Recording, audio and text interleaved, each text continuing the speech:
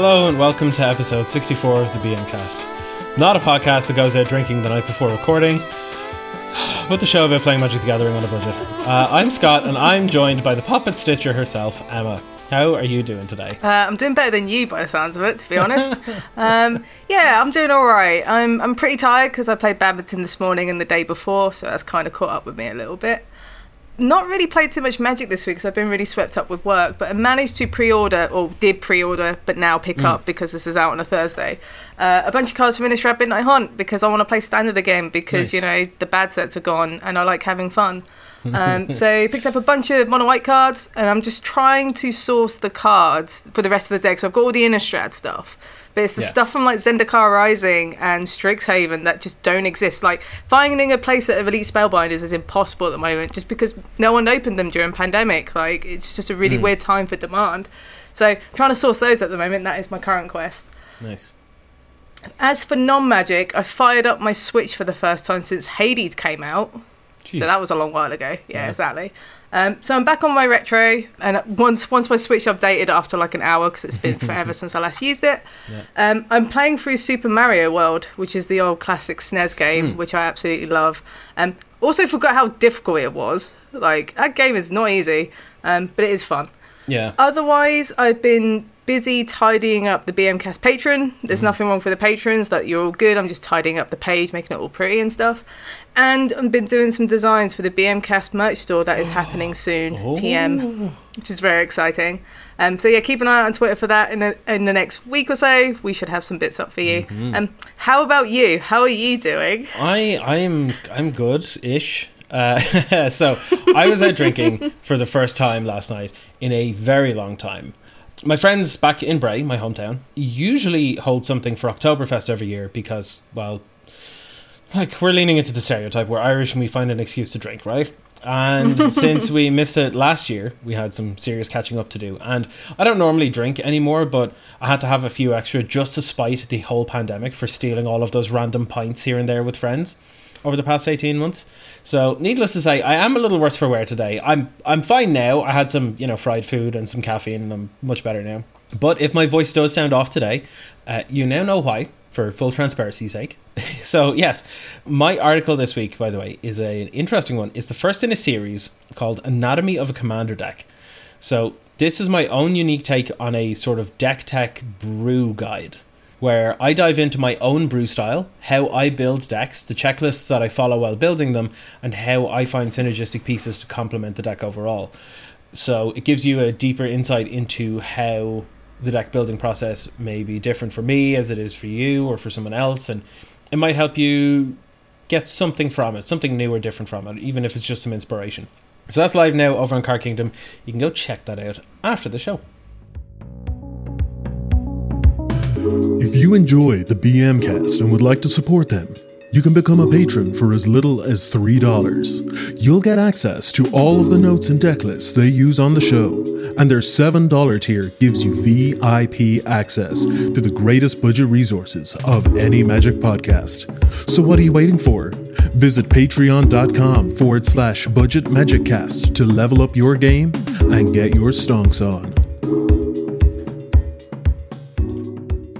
All right, so Emma, this week I believe it's your turn, though I don't think we're keeping very accurate track of this. But it's card of the week time. I blame Angelo for just being on the show randomly. He kind of breaks that up, right? Something that I'm sure you'll appreciate at the moment is a bit of silence. So we're going to talk about Hushbringer, which is a card from Throne of Eldraine. It is a fairy, so it is a 1/2 for 1 generic and 1 white, and it reads, so it has flying and lifelink, and creatures entering the battlefield or dying don't cause abilities to trigger. So especially in Commander, dies and enter the battlefield triggers are a huge part of the format, so having something to stop those is really, really good. Obviously, if it doesn't affect your stuff, because it affects everybody, not just your opponents. It can get into the combat because it's evasive. It's got flying and lifelink. You can throw a couple of swords on it. It's going to push through some damage. If your meta is full of like stuff like Judith, Yarok, or Taser, like a lot of death triggers or double sort of ETB triggers, this is just a really good one just to slam in like a hate Bearsy white style deck. Can be good in Modern and Pioneer as well in like sideboards if you anticipate a lot of tribal ETB sort of strategy. So we're talking about humans and spirits. especially if you play stuff like White, it's really good. And because Uro is banned, you don't have to worry about it anymore. So like Hushbringer is like a free sort of card to play in these sort of matchups. Yeah. If you are after more of an artifact-based one, you've got Torpor, which does a similar thing, but works on ETPs rather than Death Triggers. Either way, it's a sweet card. It's in Throne of Eldraine. Probably going to go up at some point because rotations just happened. So yeah, grab a couple if you can. Yeah, it's nice. So, we're going to have a quick little version of the week's roundup again this week. So, the main thing that sort of happened this week is CFB have announced that they're holding their own non-Magic Fest. So they're just calling it like CFB Las Vegas because obviously it's something to do with, you know, copyrights or contracts or something along those lines that they can't use the term Magic Fest. But it's their own con of some sort. And it is modern and... It's Crimson Vow sealed because it's happening the weekend of the release, I believe. Okay. Which is interesting. So it's like mid-November they're planning to do it. Yeah, and in terms of the sort of safety situation with it, they are requiring proof of vaccination or a negative test result, and masks are required.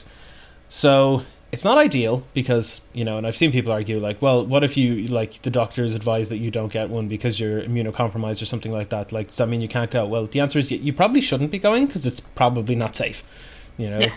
It's probably going to kill you, so you should probably stay at home. Like, generally safe to do. So it kind of sucks, but you need to think of yourself. That's it. So, yeah, it's not ideal because people that choose not to vaccinate for whatever absolutely asinine reason can just sort of rock up if they want to, which isn't great. But in comparison to the likes of SCGCon, up until this week, where they now require masks and vaccination mandate, is seems awfully coincidental. But up until this point, when CFB announced their own one, they were very quiet. They were very quiet. SCG were properly dragging their heels over it. Yep. Like, I knew they were looking into it, like, before CFB announced this event, but it just doesn't look good when CFB does it with this event that's happening like 2.5 weeks later after SCGCon, and now SCG have just gone, oh yeah, hey, by the way, we're doing this thing, when we could have announced it the second we announced it at SCGCon. Like, why is there this delay? Like, it just doesn't look good, right? You know. It feels like they just gave into the pressure of a rival company going, hey, we're going to do the thing, except we look like we actually give a damn about the people that are going. It feels like they're doing the safety thing because it's going to lose them money, not because they care about the people, which is the issue I have. So, yeah, have fun with that. Yeah, right. I guess. So that was the main thing that happened this week. Yeah, just making sure that you're keeping up to date with all the stuff that we normally engross ourselves in Twitter about. So, you know, we get bogged down in Twitter, so you don't have to. So enjoy that. That's a good tagline, isn't it? It's a real good tagline, I think. Yeah, I'll take that hit. I'll take that hit, and I won't like it, but I'll do it for you. So, moving on from the week's roundup, we are going to talk post-rotation pickups, or just rotation pickups, because rotation has happened over the last week or so, and... Hooray. Yeah, thank God. I mean, I know that we don't want to talk anymore about the cards that have rotated, but there are some that we should probably be sure to mention because they will just go up over time, or they're just going to be smart pickups now that may not be too expensive. We're going to be going through this set by set, and we're trying to aim to keep these as budget friendly as possible. Because there's no point in turning around and being like, buy the Great Henge because it's only going to go up. Like, it's like $50 already. Like, it's crazy. It's not a wise investment. It's just not. So, yeah. So we try to keep it for the most part as budget friendly as possible. I suppose we should start at the start where it all fell apart. I guess, right? Start with the worst one, shall we? Yeah. Throne of Eldraine. So, what a great set. I know this appealed to a lot of people in terms of theme and everything, but God, it ruined Magic for me for so long. I am just happy that I can play my white X1s in Standard without the fear of Bone Bloody Crusher Giant. Rant. I'm so tired of that card. And that is exactly why we're going to have it as the first card to pick up. Specifically the adventure creatures in general, right? So in the likes of Pioneer, you're going to see them all over the place. You're already seeing them in Modern as well. Bone Crusher Giant and Brazen Borrower in particular for those formats. And Beanstalk Giant sees quite a bit of play in Commander as well, because it's a ramp spell that also just has a huge threat attached to it, so that's kind of nice. None of them are particularly expensive. Brazen Borrower is the most expensive at I think it's like $15 each now. which is it a is bit getting pricey, reprinted in the Pioneer Spirits deck, though. I Very believe true. there's a copy in Yeah. there, so that will help leverage the price a little bit. Also, if you're looking to play Pioneers, there's another one on here that's not on our show notes, is Murderous Rider. I think that's another Yes. good one to pick up as well for Mono Black and Pioneer. That's one of the more fairer adventure cards. Like, it's just good, but it's Yeah. not like stupid or busted. But that's a really good one to pick up as well, I think. Yeah, this is a hero's downfall with a body attached, so... Yeah, it seems good, right? Similarly, there were other Commander things here. Now, the majority of the cards from Throne of Eldraine, by the way, we are talking from the frame of Commander for this one, mostly because all of the good cards for the other formats are banned already. So, it's kind of pointless, you know? Good job, Set. Yeah, alright. So, 3 commanders that stand out to me that you should probably pick up if you're in any way interested in playing them. Emery, Lurker of the Loch, Sir Conrad the Grim, and Torbrand, Thane of Redfell. The 3 of those monocolor commanders are some of the best and most popular and most fun of those colors commanders. So if they appeal to you at all in any way, get them now before they're accidentally like $20 down the line or something, and you're going to be kicking yourself. So, you know. And then we're just going to round off with some cards that don't really fit in like into a format, but are just generically quite good because they see it play across the formats. So a really good example of this is Drown in the Loch, which is just a really powerful removal/counter spell in like blue-black decks. You see it in Modern, you see it in Pioneer. It was in Standard for as long as, you know, it was legal. Just picking up a set of those just feels really good because, especially in stuff like Modern where the graveyard's really important, Drown in the Loch has a lot of power in that format. Yeah. And then you got stuff like Wishclaw Tasman, which sees quite a lot of play in Commander, for example. Yeah. Also crops up in cubes. It's one of those cards that is only going to become more powerful the more sort of cool cards that come to synergize with it. So it's just good to pick a few up because that might raise in price at some point. Yeah. And then lastly, you've got Shimmer Dragon, which just seems a good value creature for Commander as well. Yeah. So the thing with Shimmer Dragon is it was in one of the Brawl precons. So it technically wasn't in the set itself. However, it is kind of going under the radar at the moment. Having the ability to tap 2 artifacts to draw a card is bananas. It is so powerful in artifact decks in Commander. And there are so many different decks that will just be able to really abuse this. Like, for example, Lonis decks, where they make loads of like clues and treasures and all sorts of stuff, they'll just draw you multiple cards a turn. I have one in my Glacial Togo deck. I have one in my Esior and Arden deck. They're just constant card advantage machines that I don't think enough people are looking at right now. And they protect themselves by giving themselves hexproof. So yeah, it's a good one. Another one, speaking of adjacent to hexproof, All That Glitters is another good one to pick up. It's just because of Pioneer, you have the Ensoul decks that tend to run All That Glitters. There are some Modern Affinity lists that are starting to run it alongside Nettlecyst and Cranial Plating. It is an uncommon, so you just got to think as they're uncommons in a set that's not really available anymore, that price might fluctuate a bit, but I always feel like All That Glitters is another one that, you know, that could creep up just because it's quite powerful. Yeah, there's not a lot of cards with that specific kind of effect. So. It's very unique, so yeah, it's one to keep an eye on. Mm-hmm.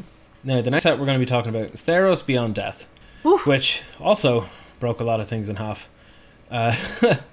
So, generally, with this set, we're going to be talking about a little bit more expensive cards because they aren't likely to see reprint for quite a long time, and they all see quite a bit of play.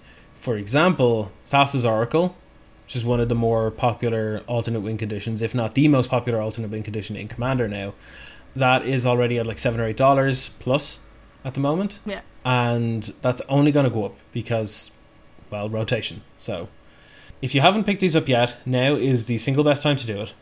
It's just so good for like Commander as well, and while it doesn't see play in like Pioneer, because obviously Inverter got banned, it's just another effect it's just going to come around again at some point because there's just something that's going to make you mill yourself out and play this.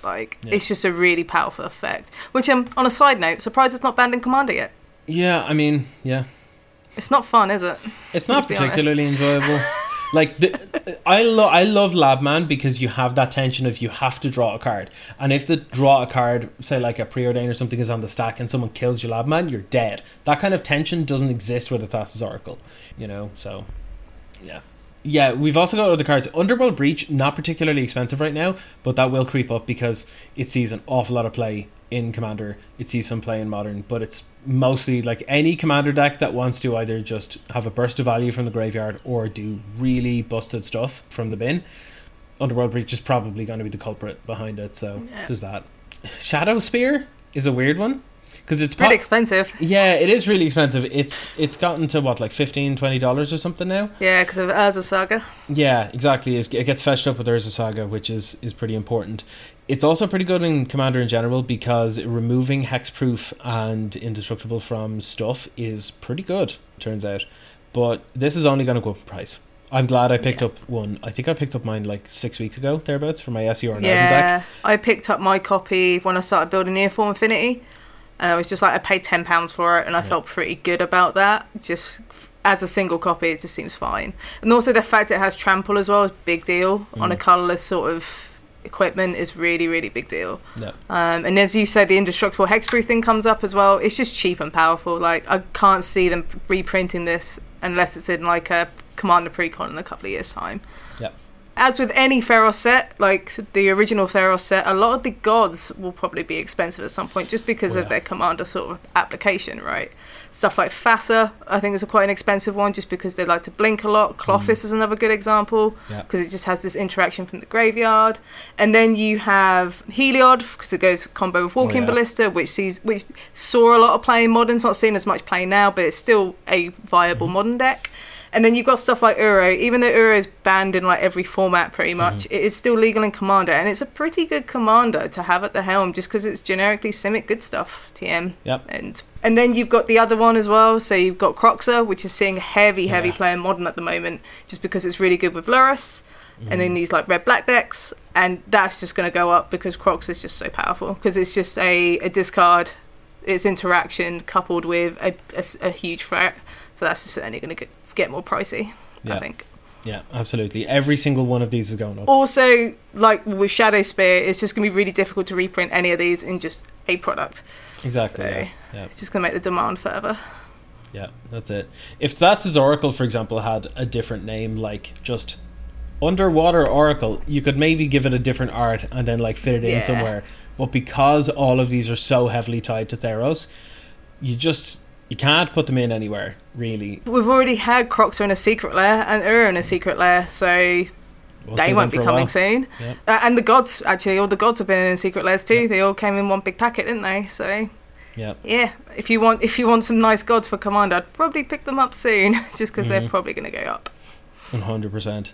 There's one last card from Theros that I want to point out, and normally we focus on sort of mythics and rares for the rotation unless we've a particular reason for it, mostly because they're the ones that are more likely to increase by a reasonable price, so, and that is Soul Guide Lantern because it sees quite a lot of play, specifically in the likes of Modern and stuff, because it nukes opposing graveyards if you wanted to and can be recurred with Lurrus, doesn't touch your own graveyard, which is nice.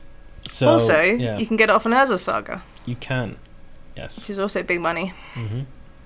So, if you haven't picked up these yet, I think I picked up like 8 of these like about 2 months ago, just because I was like, I know I'm going to be searching for more of these in my collection every time I build a deck, and I'm like, where's those Soul Guide Lanterns gone? When I picked up my Urza Saga shortly after MH2 came out, because they were at like their lowest price, I picked up like 4 relics, 4 Soul Guide Lanterns, 4 Piffin Needles. Just like, I need the package basically, so it just seemed the best way to do it. And another one I want to mention quickly is Cling to Dust, which is the black uncommon that exiles a card from a graveyard and you draw a card, and it has Escape. In like Modern and Pioneer, that could be quite good because it's sort of like brief play in Modern, right, for a little bit in like Death Shadow decks. I just really like the idea of having this cheap black cantrip that can just interact with the graveyard. Yeah. I don't think it's going to be expensive, but it's just a really cool card just to keep an eye out on, just because it attacks on an axis that Modern cares about. Yep. I'm a big fan of the card. Yeah, it's good. So that is it for Theros Beyond Death. Next one, Ikoria, Lair of Behemoths. So the companion set, the third set in a row that broke the game in some form. Pick up companions. That's all I really got to say. Just pick up companions. Lurrus and Urian. Lurrus, Urian, Kahira sometimes for those weird blue-white control decks. Yeah, that's a weird one. I get why, but it's just like weird. Yeah, Karuga for your companion or for your commander decks. Same with Zerda. Zerda's quite popular there. Obosh, if you're planning on doing Obosh Red and Modern, they all actually see quite a bit of play in different formats and situations, except for Umori, which I feel real bad about, because I just want to have an Umori. You know what annoys me? I want to have an Umori commander deck where they are the companion, but the whole deck is full of instants. But I can't do that. I can't do that because the commander can't be an instant, which means they automatically don't work. Sucks, doesn't it? Yeah, right? It's terrible. Terrible. Anyway, companions. They're important. Lurrus, obviously being the most important one, Yorion shortly after. Yeah, pick them up. If you ever plan on using them, now's a good time to get at least one, because like that, you know, if they don't fit your main deck, they're good as one-ofs in your sideboard. Drannith Magistrate is one that I didn't expect to show up all that much, but shows up quite a bit in Commander, because, surprise, surprise, it turns off people casting their commanders and casting stuff from Exile or from the bin or whatever. Seeing Fringe play in Modern in white decks, just because it deals with Cascade as well. It gets around the rhinos, you know, those turn 3 rhinos that you see. It's a really powerful card, and I can just see it going up just because of just what it does in Commander. Like, it's just a free sort of negate against, you know, commanders at the table. Just a powerful card. It is quite nice. Another thing that, surprise, surprise, is going to probably continue to rise in price is the land cycle from this, and that's the Triomes. They're already hefty enough for what they are. Tap lands, let's be real, they're tap lands. Yeah. It's because you can fetch them up on turn 1 in Modern and just have them come in tapped because you might not have a play anyway. It's very low investment, you know. Generally, you'd only need one per deck that you're building, depending on what deck it is, but they're good. If you think that you could benefit from them, now's the time to get them. Yes, especially if you play like 3, 4, 5 colour commander decks as well. Yeah. Which is a lot of those these days, because they just keep pumping out 5 colour commanders, so of course you're going to want the Triomes.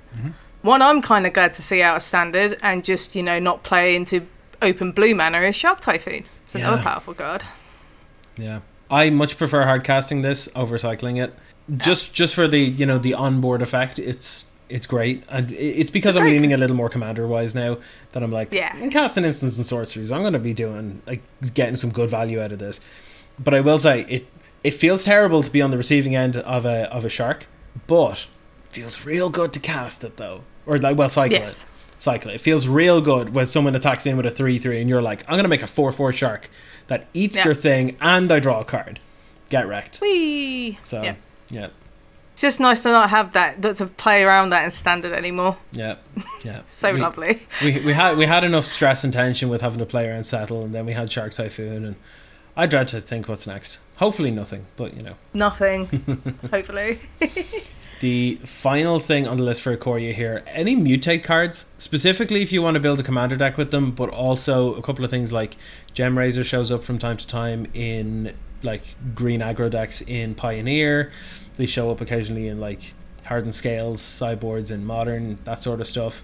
If there's any that you think you might have a home for somewhere, now's a good time to pick them up. Or if you just like the look of, say, like Eluna Apex of Wishes or whatever it is as a commander, just pick it up now.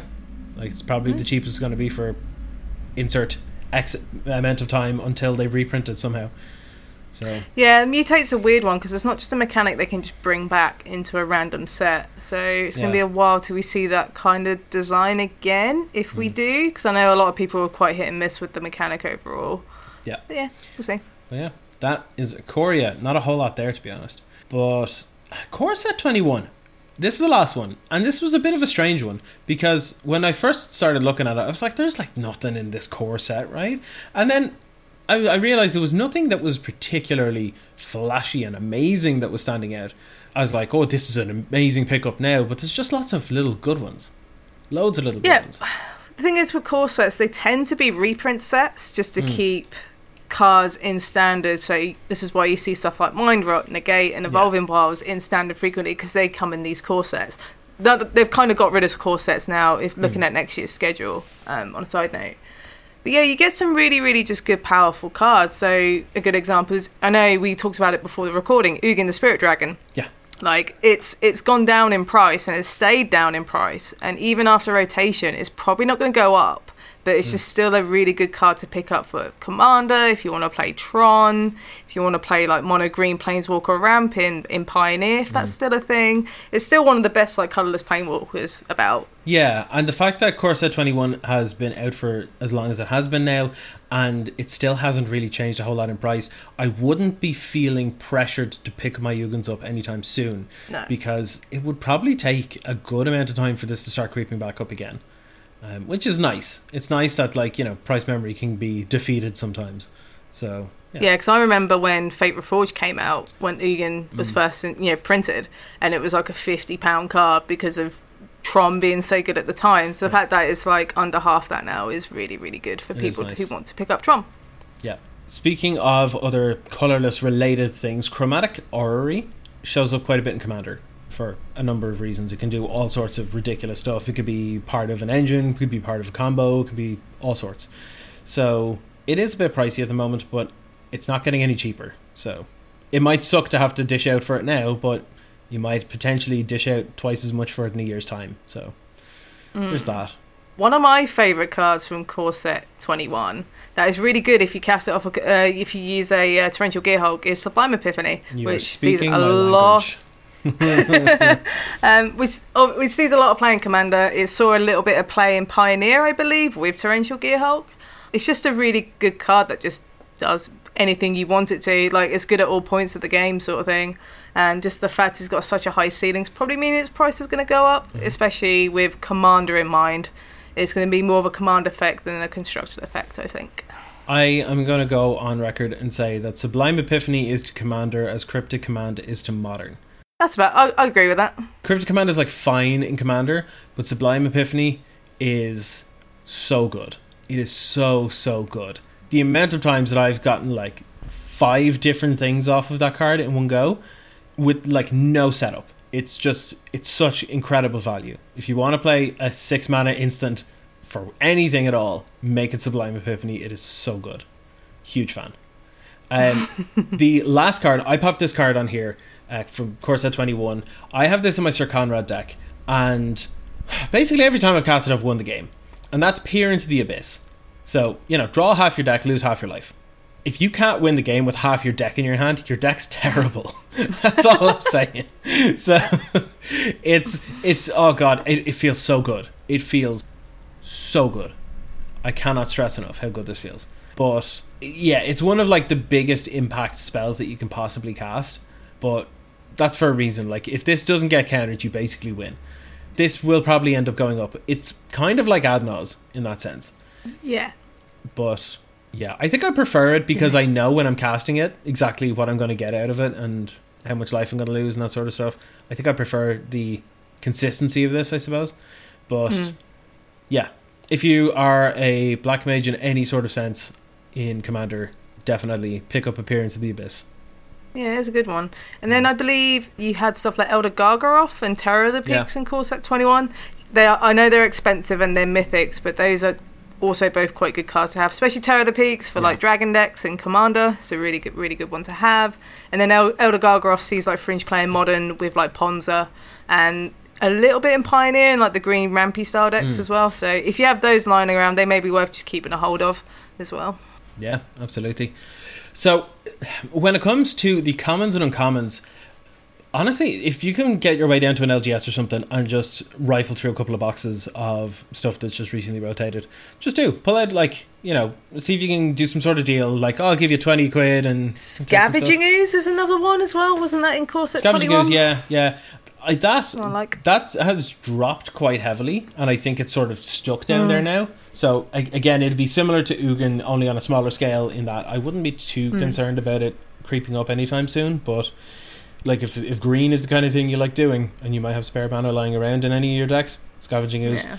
Scavenging Ooze is actually really good graveyard hate in Commander. I don't think it gets enough credit for what it can do, because you've got loads of spare mana lying around, especially in green. So you just start taking some stuff out of bins and getting some counters, It's all good. Yeah, it'd be good. Yeah. But with commons and uncommons, yes, just, like... I don't know, offer your LGS like 20 quid or something to like run through a couple of boxes and just put out some commons and uncommons, and you're supporting them, you're getting a little bit of a good deal, they're getting rid of some of the bulk that they're otherwise going to have to try and find a way to get rid of. it's win-win, you know. So that might be something worth looking into. That's kind of why we sort of focused on the rares and mythics, because this kind of angle might be beneficial for everyone involved, you know. So, but that is it. They're the 4 sets that are rotating. I am so glad to see the back of basically every one of these sets. Same. Oh, like, God. so glad. Yeah. I would have hated to play all these sets, like, if there wasn't a pandemic. Granted, pandemic took a lot of it. Yeah. But just, you know, oh man, it's just not fun, is it? Standard was just horrible for the longest time. Actually, what's really funny when you mentioned, like, these sets and the pandemic. I know Ikoria was the first set, pandemic-wise. Because we got Eldraine, and then most of Theros, and then Ikoria was like the first sort of set with the pandemic in mind. Yeah, so. Theros Beyond Death wasn't long out when I was in Brussels for the GP there, or Magic Fest, sorry. Yeah, that was when things were starting to kick off a little bit. You know, like I had a couple of opponents being like, I'm not going to shake hands if that's okay, and we were like, yeah, that's fine, you know. Yeah. And then we were in lockdown like 4 weeks later, so that's how I remember where it was. Otherwise I would have absolutely no clue, you know. Yeah. But funny enough, only in the last week, right, I went down to play Modern in Gamers World on Tuesday here in Dublin, and then the Thursday before I was down in the War Chest in Dunleary, and they were the first 2 times I've ever had to announce a companion in paper. Same. It was weird. Yeah, because I've got Gigantha in Tron. Yeah, I've got Gigantha in Infinity because it's just free real estate. Yeah, this is it. And I was just like, declare, tell you my companion? Is this how it works? Because I've never done it before. Right? Like, is it before dice roll, after dice roll? Like as you're looking at your hand, as you're shuffling? Oh, when is it? Don't shuffle Gigantha into your deck. You know that thing. It's just like what? Yeah. So I'm glad that I've gotten to do that now. At least I guess, sort of. I don't know. With the errata. Yeah. All right, so that will do it for the rotation pickups, and talking about how these sets were all kind of weird and broken and ruined Magic, and were also in the middle of a pandemic and made everything awkward. Everything is fine. The meme. Yeah, I mean, it is kind of now, sort of, ish. Yeah, listeners, you can't see this, but we're both basically just like waving our hands side to side, being like, sort of. So, yes, rounding us off. Emma, have we got any Q&A? We have a small amount of Q&A this week, so we'll fire off with Evie the Mage, who says on Twitter, when pulling valuable cards you want to keep, how do you incorporate them into 60-card formats? Do you run them as one-offs, or do you wait till you have the complete playset? He's asking because he opened the Ragavan and he's just questioning everything right now. So, nice on opening the Ragavan. Nice. It's a good one. What would you do? Like, I would just jam it. I would just put it in, to be honest, because I'd rather have one than none at all. Yeah, see, now it depends on what it is. With the Ragavan, you can just put it in and go, like, because it's just good stuff, right? Yeah, it's just a great card. However, I had the opportunity to trade for an Urza Saga recently for Affinity, because I'm playing it without them at the moment, because money, right? Yeah. And I chose not to trade for it because I was going to wait until I could afford to get all 4 and put them in. And the reason for that is because I would have to change how my Affinity deck is built, because I would need to put in a Shadow Spear, and I'd need to put in a Gingerbrute, and I might need a Pithing Needle and that sort of stuff. And that actually fundamentally changes the deck. If I put in a single Urza Saga, I won't feel like it's a smart idea to go and put all those things in, which means I've just got a random Urza Saga, which sure seems like a good thing on paper by itself, but it means that I can't really rely on it because it's not consistently there. It just feels like it's sort of not really fulfilling the full purpose of its role in the deck at that point. So I personally, depending on what it is, would wait until I have the playset or until I can afford the playset. But stuff like Ragavan, where it's just real good, just jam it in. Yeah. And lastly, we have a question from the Joe Cheney on the BMcast Discord, and they ask, are you excited for Crimson Vow previews that start next week? And when we mean by next week, 4th of October is the suspected date for previews, so that's exciting. I honestly wasn't expecting to have another preview season before this hangover ended. How long do you plan to be hungover? How soon do they plan on releasing another set? Like, come on. Yeah. So it's not confirmed, but I've heard rumours that it's in the next few weeks we're going to start getting Crimson Vow previews, which is great because it's been like a week and a half since Midnight Haunt came out, like tabletop, and it's just like, let's just enjoy these sets, please, WotC. Thanks. Yeah. So the thing is, unless you're terminally on Twitter or you're a content creator, it kind of doesn't really affect you all that much because you'll just find out like, oh, the new set's out next week or whatever in a few weeks' time or something, you know. Whereas we literally see them all the time, like every 2 minutes. You know, we're taking a break from doing something and we open like Twitter and we're like, it's there too. I get PTSD from seeing MTG Goldfish notifications just from all the previews that they're uploading, and it's just like, please stop. Yeah. Just go away. Yeah. Now, I've said it before, I'm generally a pretty big fan of having lots of little preview seasons happening fairly regularly and not very spaced out, because it means that rather than having to give some of my time as a creator to dedicate towards like, what am I going to choose to work on and stuff, it's kind of pre-made for me with the number of things that are coming out. Like, I know that I'm going to do like a budget pickups guide, best new commanders from this set, or you know, this kind of thing. Like, I'll have like 4 or 5 different topics that I'll cover, and then I'll just wash, rinse, repeat with the next set. And while that might sound like it's a little bit lazy, just being like, well, I'm going to do the same thing for every set, it's a nice bit of consistency so people know what they're in for when they go to see my content. But also it means that rather than sitting down having to like try and come up with all of these ideas, I now get to focus more on improving the quality of the stuff, and that's great. But at the same time, I'm still not through my freaking Midnight Hunt stuff, and you're already trying to shove Crimson back. Please count it. Just a little bit countdown. I'm not done with Modern Horizons 2. Like, I'm still in that ballpark. But no, I agree with you, because one thing you don't really hear from creators is like, oh, I've got writer's block. I don't know what the hell to write about this week. It's a quiet week. There's nothing going on. What do I fill the gap with? And the beautiful thing about preview season, despite how many there are, it keeps you on that path. It keeps you honest. Yeah. Like, you don't have to worry about it. It's like, I can just focus on this thing. That's 3 weeks of my time. 3 weeks done. Then I can then I've got the release, so I can write some stuff about release and the cards and stuff. So that's like another 2 weeks. So you got like 5 weeks of stuff, and then there's another set coming out. Yeah. So for as much as we complain, it's nice sometimes to remove that stress of, crap, I don't know what I'm writing about this week because nothing's happening, you know. Yeah. You know, it's that sort of thing. So yeah, it is nice to be absolved of the responsibility of having to think, which is, that's why you're hungover, right? Good. Yeah, you know what? I need more food and coffee.